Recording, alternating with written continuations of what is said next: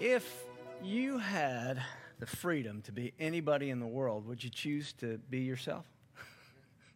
Would you choose you? You know, that's kind of a funny question because, well, actually, I guess it's not that funny because a lot of times what you see people doing is they'll take off their face and put on a different one. We do this sometimes. We feel in different settings, depending where you are and what mood you're in, we hide. We hide. We put on a little false front. What gives us the freedom as we look at this part of this series, personality? Spiritual gifts, heart, ability, personality. What gives us the freedom to be at home, at ease, in our own skin? Let's talk about that. From the Word of God, Luke chapter 10, verses 38 through 42. Hear God's word this morning. Now, as they went on their way, Jesus entered a village, and a woman named Martha welcomed him into her house. And she had a sister called Mary, who sat at the Lord's feet and listened to his teaching. But Martha was distracted with much serving. And she went up to him and said, Lord, do you not care that my sister has left me to serve alone? Tell her then to help me. But the Lord answered her, Martha, Martha, you're anxious and troubled about many things, but one thing is necessary. Mary has chosen the good portion, which will not be taken away from her. May God bless us through this, his holy word. Let us pray. Father, your word is a lamp unto our feet and a light unto our path. And we pray this morning that it would also shine into our hearts. Give us a greater sense of who we are and whose we are. In Jesus' name, amen. President Lincoln was sitting and listening to some criticism from one of his colleagues who was implying that he was duplicitous, two-faced. And he said, he quipped, he was pretty funny, by the way. Lincoln was pretty funny. He said, if I had another face, would I be wearing this one? Evidently, he didn't like the way he looked. And there was a legend, I don't know if it's true or not, but a young girl said he looked great in this beard, so that's why he kept the beard, because he had finally got a compliment about his face. I think some of us feel that way about our personality. We feel a little bit insecure about who we really are, about our personality. And sometimes I think we try to put on a different face. Maybe you're an artist or a creative type, and somebody has called you, disorganized, and it kind of stung. So you try to dress that up a little bit. You try to become a little bit more organized. Or maybe the organizer in you. Maybe there's an organizer in the room who's been accused of being a control freak, and you sort of tap that down a little bit. You kind of tone it down a little bit. I think a lot of us, our personalities are a little too muted because of the feedback we've gotten about it. But then here enter social media, where you can curate the self, right? The perpetual Christmas letter, right? That's what I think of it. It's like every day I'm going to show you just what I want you to see. I'm going to curate a self. And then, Gen Z gets kind of annoyed with that, and they come up with this thing, or at least it sort of catches fire with this generation called Be Real. You know about this, Be Real? And it's been out for a few years now. But it's where you get a prompt, and you're supposed to take a picture with your front and back camera about 3 seconds apart about what you're doing right when you're prompted to do it, right when you're prompted to do it, So now there's a little bit of a controversy that some people are delaying because maybe they're on their way to the Taylor Swift concert instead of at the Taylor Swift concert. So then they get to the Taylor Swift concert and then they take the picture, right? So it's a little bit of a hedging on this whole Be Real thing. What can give you the confidence, assurance to be real at all times? what I think we're going to see emerging from this passage this morning is that the people who have the assurance and confidence to be real, to be known, have made peace with their past and present and future. Let's take a look. Past, present, and future. How to make peace with it. First, making peace with your past. People who are known and knowable and accessible, they've made peace with their past. Their effort, in other words, their effort is not an earning to make up for something in their past. Their efforts to serve, their efforts to engage, their efforts are not earning in order to smooth over something that is still ill at ease in them about their past. They've made peace with their past. Verse 38, you see, Martha gets a bad rap in this whole thing, right? Martha, you've heard this story before. It's pretty well known. It's pretty short. It's a contrast between Martha and Mary, two sisters. Martha gets a bad rap, doesn't she? Because obviously Jesus is painting a little bit of a contrasting picture between their behavior. But don't skip over the first part. Verse 38, Martha opened her home to Jesus, and he counted on that. In the Sermon on the Mount, he said, foxes have holes and birds of the air have nests, but the Son of Man has nowhere to lay his head. And so here in Bethany, when he was teaching throughout Jerusalem, Bethany was kind of a staging area. It was sort of a home base. This was his home away from home. Martha's home. Martha's home. Martha owned this home. She had made this home. Her diligence, her organization, she was probably kind of a detail hawk. You know this person. You know Martha. She's the person who shows up and always has the casserole. She's the one who always makes sure that their poinsettias on Christmas. You know Martha. You know the Marthas.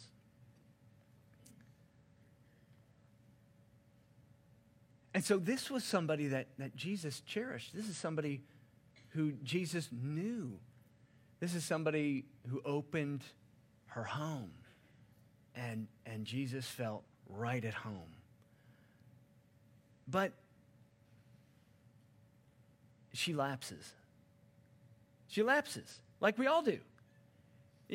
There are times when you feel a little insecure, and so you kind of go to a place that makes you feel a little bit more secure. You lapse into some kind of behavior or some kind of activity, or maybe you put on some other kind of persona. Maybe you play a role. Dallas Willard calls it hiding behind your face. Martha lapses. She begins to not just serve, but sort of serve in kind of a way that you might call it grandstanding. She goes out. Jesus is teaching the disciples. Mary considers herself to be one of those disciples. She's sitting at his feet, and she goes out right in front of everybody. Doesn't even speak to Mary. Mary's over here, and she's talking about Mary, talking to Mary, but she's actually saying it through Jesus. Tell her to get up and help me. She grandstands. She lapses. She begins to take her effort, and it lapses into earning. She's not made real peace with her past. She's sort of lapsed into this performance that gives her a sense of security again. One of our other presidents, John Quincy Adams, fourth president, son of John Adams, one of the most accomplished presidents, one of the most accomplished people of his day. John Quincy Adams held more important offices than anyone in U.S. history. He served with distinction as president, senator, congressman, minister to major European powers. He was an ambassador. He participated in various capacities in the American Revolution, the War of 1812, the events of the Civil War. Yet at age 70, with much of that behind him, he says this: "My whole life has been a succession of disappointments." Oh, wow, doesn't that hurt? My whole life has been a succession of disappointments. Boy, you see some of the high flyers around you. Maybe it's you. And so much of that is just not just an effort, but an earning. An earning. He says, I can scarcely recollect a single instance of success in anything I've ever undertaken. Wow. I think that's how Mary must have felt. There was a hidden earning under her efforts. It wasn't just that she was serving, that she had the gift of hospitality. We talked about spiritual gifts a couple weeks ago. It wasn't just that she had that and she could bless somebody with it, and that she was motivated to say, hey, I've got a place here. There was something hidden that was beginning to bubble up again. A hidden earning in her efforts. Again, Dallas Willard says, grace does not oppose our efforts, right? Grace only opposes our efforts when they lapse into earning. But people who can be known, not just sort of covering over who they are and who they were and what they did, but who are at ease in their own skin. There's no hidden earning in their efforts. There's no hidden earning. They have made peace with their past. But people who are at home in their skin are also peaceful in the present moment. They've made peace in the present moment with their present as well. There's a curiosity to them. They're freed up from themselves. They're freed up. They're humble. You know, that whole thing of not thinking less of yourself, but thinking of yourself less. People who have made peace with their present are in the present moment. They're free to be in somebody else's moment. They're free to be curious. They're free to linger and to listen. In other words, not that there's no hidden earning, but there's no hidden agenda. Here's what I want you to see. I'm projecting. I'm just going to curate myself. I'm just like we were talking about earlier on the social media projection. Idea of, here's what I want you to see. This is the me I want you to see. I'm going to take off this face. I'm going to put on this face. Now, people who've made peace with their present, they can be in somebody else's moment. They can stay curious. They can draw them out. Mary was that person. She was at peace with her present. She sat at Jesus' feet. She considered herself a disciple. Why were women so attracted to Jesus? It says very plainly in Scripture that Jesus wasn't much to look at him. He wasn't, there wasn't something attractive about him in his, in some superficial way. Why were people, but especially women, why were they so attracted to him? And I think it's because he took them seriously. He made a place for them. They were elevated much more than women were in that day and age. I think a lot of what has been successful about the West is that the West has, because of Christianity, because of this turn, this pivot point, where women begin to be taken much more seriously for the full humanity, the full image and nature of God in which they were created as equals. And women were attracted to that. And here's Mary listening, able, feeling affirmed. It's like if you take a $100 bill. You've probably seen this before. You take a $100 bill and you say, here, would you like this $100 bill? And someone says, sure, I'd love that $100 bill. And you say, well, I'm going to crumple it up. You crumple it up and you say, would you like it now? Well, of course, right? I'm going to step on it. I'm going to put a little bit of soil on it. Do you still want it? Yes. Mary understood her past. Mary understood her present, but she knew her value. She let somebody else speak value into her life. She'd made peace with the present. I remember being in a locker room one time. I was getting changed after a workout, and there were some guys in there who looked like they worked out a whole lot more than I did. They were very cut, but they suddenly sort of went into this competitive banter with each other. It was incredible. I kid you not. I want to say every statement while I was there, just a few minutes. I want to say every statement. Might not have been every statement, but it felt like every statement started with one word. Can you think of what word I'm thinking of?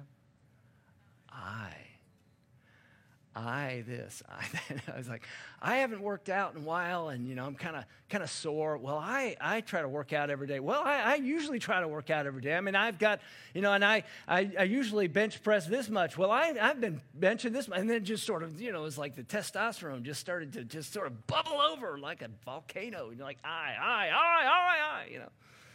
Incredible. And you miss what you miss when you jump right out of somebody else's moment. You miss this incredible progression that I see when I'm sitting with couples, especially premarital couples, and we're talking about when somebody shares a thought, they're probably not done. There's a thing under the thing, right? There's a thing, and the guys will go, there's a thing under the thing? Oh, really? There's more? You mean there's something more than what she says than what she said? Yes, there's something more. Go after it. Go find it, right? I'm making fun of myself because I've been there. Like, there's something more there? Really? Yeah. Well, how do I find it? How do I get to it? Well, you have to want to. Why don't you just try this? Say back to the person what you heard them say, and then just be quiet. Put a period at the end of it and just sit there. See what happens, right? I love doing this. Just like, do this. I sort of make people do this in my office. And they'll do it. And there's this tip of the iceberg, and where you've expressed a thought, right? And then you mirror it back to the other person, and then all of a sudden, there's this magic moment where she says, because.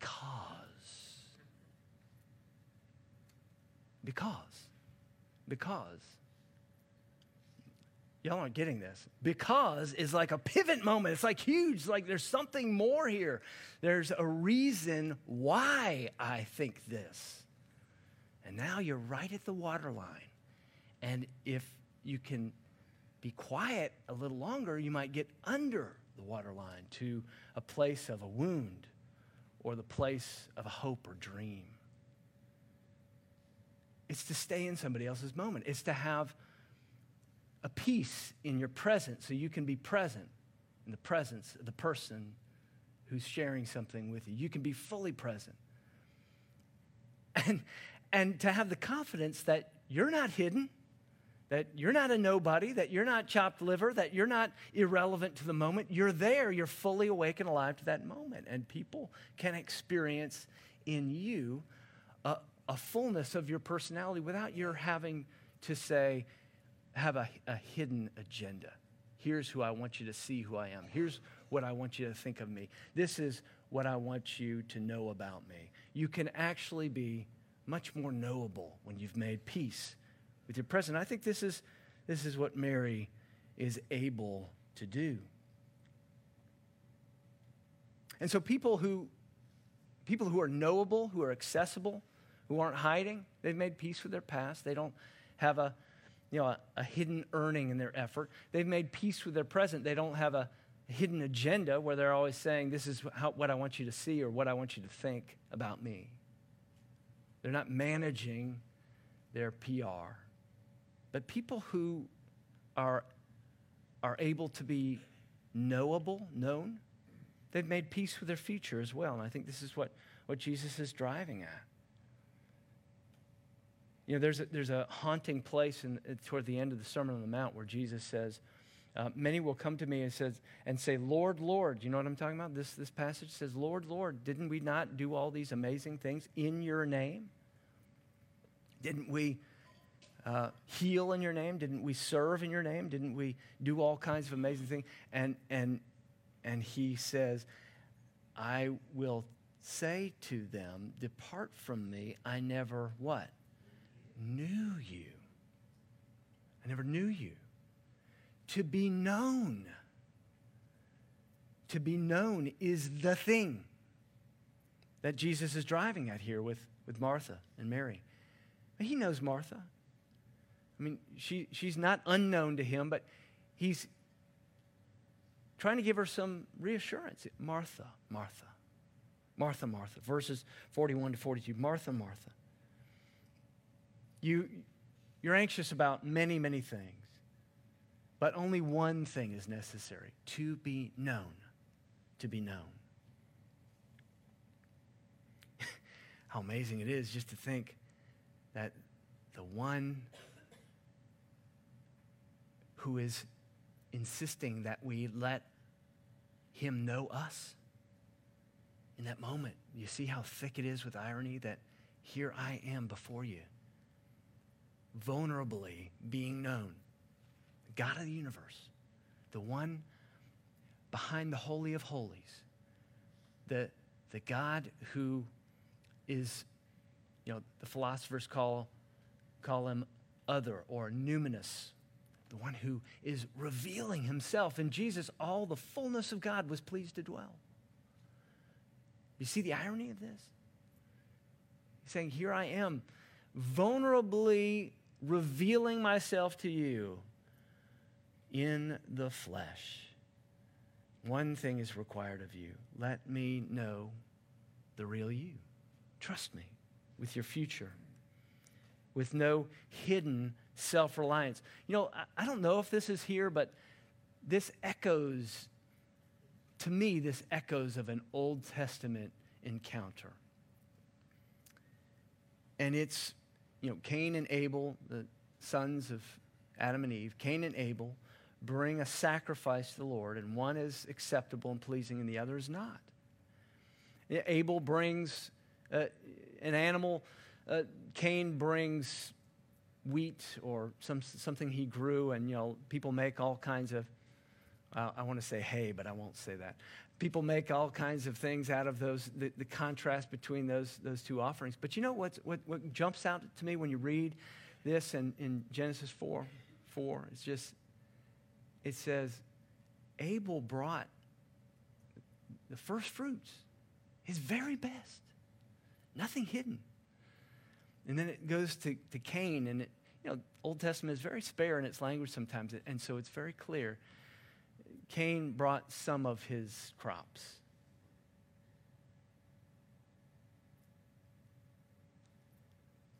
What is the very best that we can bring before God? What is it that Jesus is saying is your very best? Earlier, Powell read Psalm 139, where it goes on and on and on about God's thoughts about you being unhidden from him, about the rich and intricate detail with which he put you together and foreknew who you would be and all that you would be. In terms of understanding that, understanding who you are, what you're like, I think it's helpful to trust in some personality profiles. I've long been suspicious of them all. I don't like being boxed into one.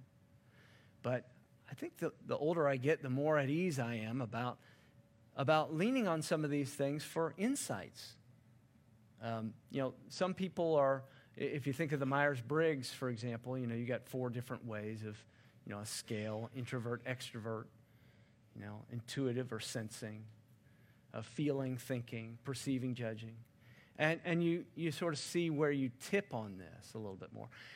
Some people might feel a little bit put off by the idea that they're an introvert. Well, that may just mean that you love being with people, but it takes some effort. It's a little bit draining, whereas somebody else gets energy from being with people.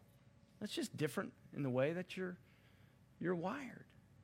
You may be more social than an extrovert as an introvert, but it drains you to be at the party, right? Or maybe what you do at the party, instead of flitting around with all the other extroverts, you just grab 1 or 2 people and you pull over to the corner, and it's like, okay, all right, let's just have a normal conversation, okay? Right? I mean, that's me, right? I like to focus a little bit. I love being with people. I'm a social introvert, but it is draining, and so I have to go recharge. That kind of insight is helpful to me.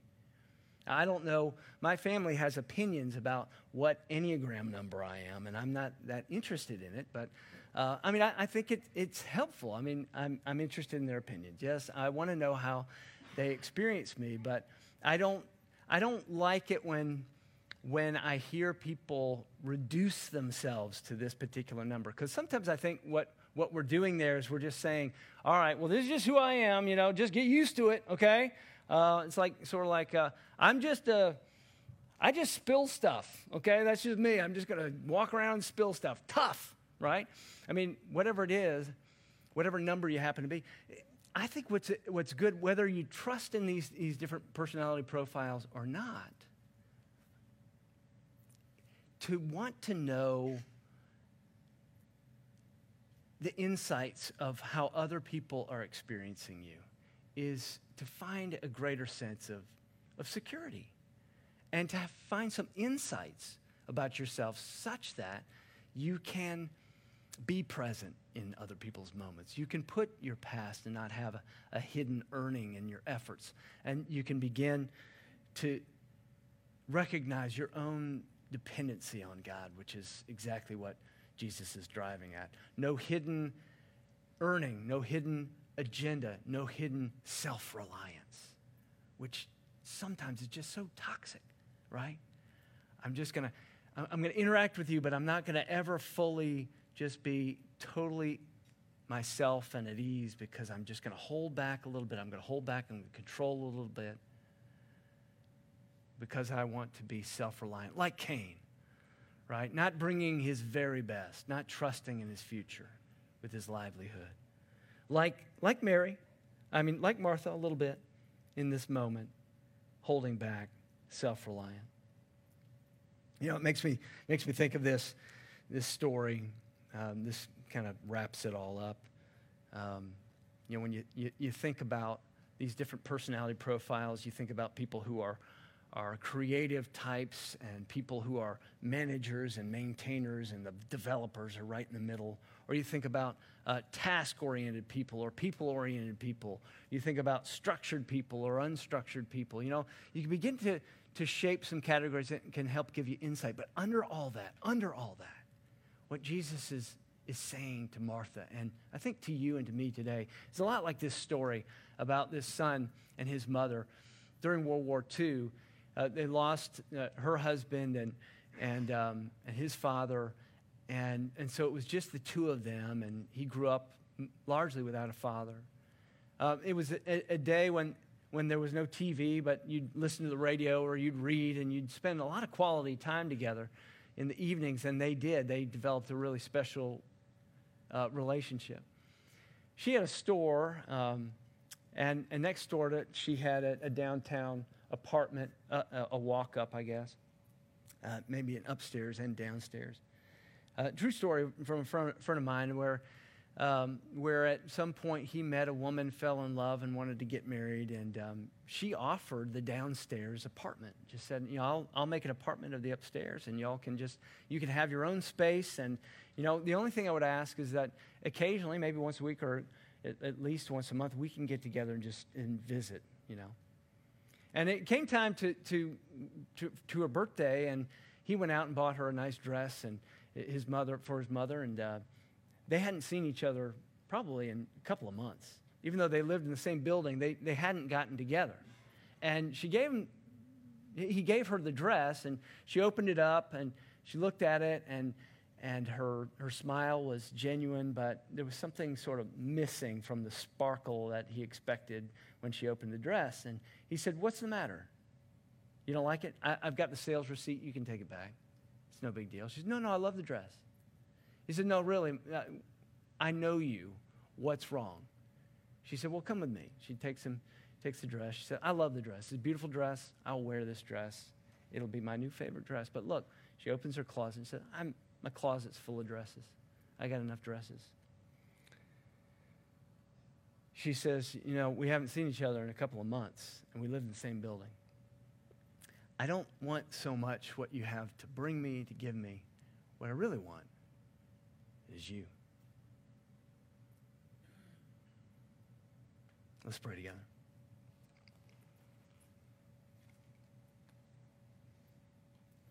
Lord, how we thank you that our moms, our mothers have shown us a depth of the Father's love. And we thank you that the table set before us is a measure of that love, that you would be known, that in the bread and in the cup, you would make yourself known to us. A reminder that you put on flesh, that human blood was pumping through your veins, that you had a life among us in our midst, that you were accessible and knowable and hurtable. And so this morning, Lord, we pray that you would set aside these common elements from their everyday use to a sacred purpose, that as we receive this bread and drink from this cup, we might experience a magnificent exchange of our sin for your righteousness, making peace with our past, our present, and trusting you with our future. In Jesus' name, amen.